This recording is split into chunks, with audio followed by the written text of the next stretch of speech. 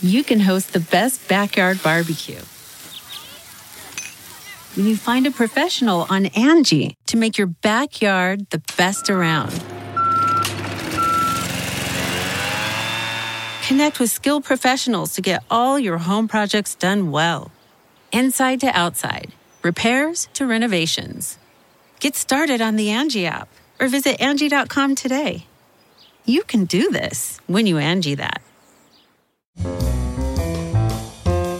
This is Merriam-Webster's Word of the Day podcast for Wednesday, March 7th.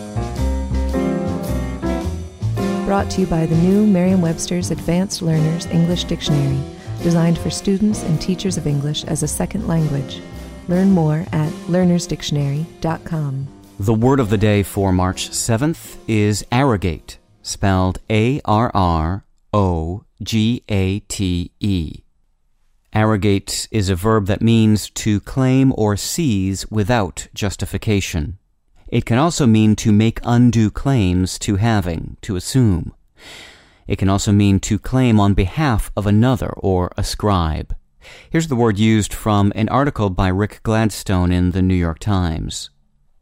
Iranian political analysts said Mr. Ahmadinejad, unlike his predecessors, has made enemies of many Iranian religious figures by aggressively arrogating more power to his office than they would like.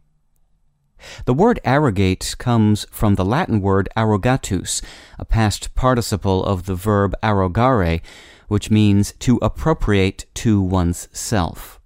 The Latin verb, in turn, was formed from the prefix ad, meaning to or toward, and the verb rogare, meaning to ask.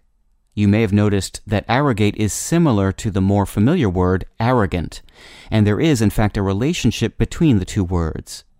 Arrogant comes from the present participle of rogare and is often applied to that sense of superiority which comes from someone claiming or arrogating more consideration than is due to that person's position, dignity, or power. I'm Peter Sokolowski with your Word of the Day. Visit the all-new learnersdictionary.com, the ultimate online home for teachers and learners of English. A free online dictionary, audio pronunciations, custom study lists, and interactive exercises are available now at learnersdictionary.com.